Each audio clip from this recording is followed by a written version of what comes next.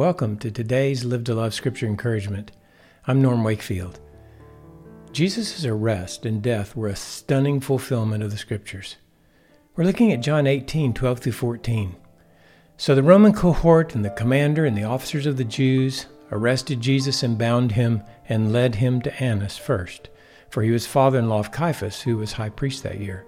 Now Caiaphas was the one who had advised the Jews that it was expedient for one man to die on behalf of the people. I hope you remember from yesterday's encouragement that when Peter had cut off the slave's ear, Jesus rebuked Peter. Matthew recorded the rebuke. How then will Scriptures be fulfilled which say that it must happen this way? That's Matthew 26:54.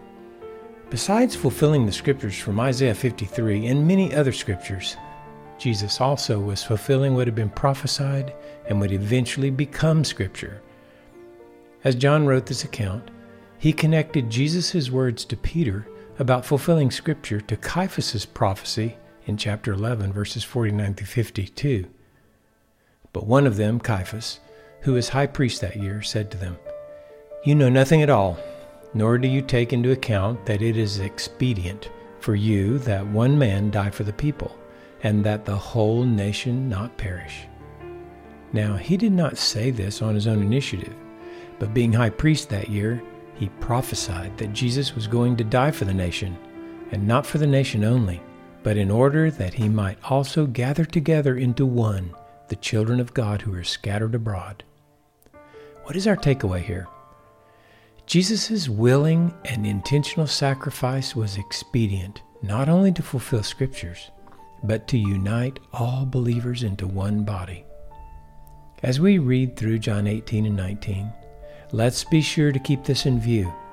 We are reading the story of redemption, divine love, planned and poured out from before the foundation of the earth.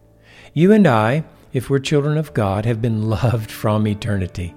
It was the Father's will to gather us together into Jesus' body, to redeem and justify us according to His great love.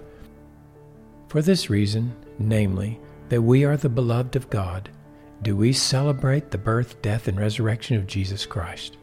We express our love for God by living to love with Jesus, who dwells within our heart.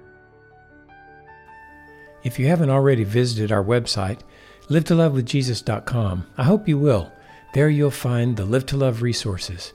They're free, and they will encourage you even more to live to love with Jesus.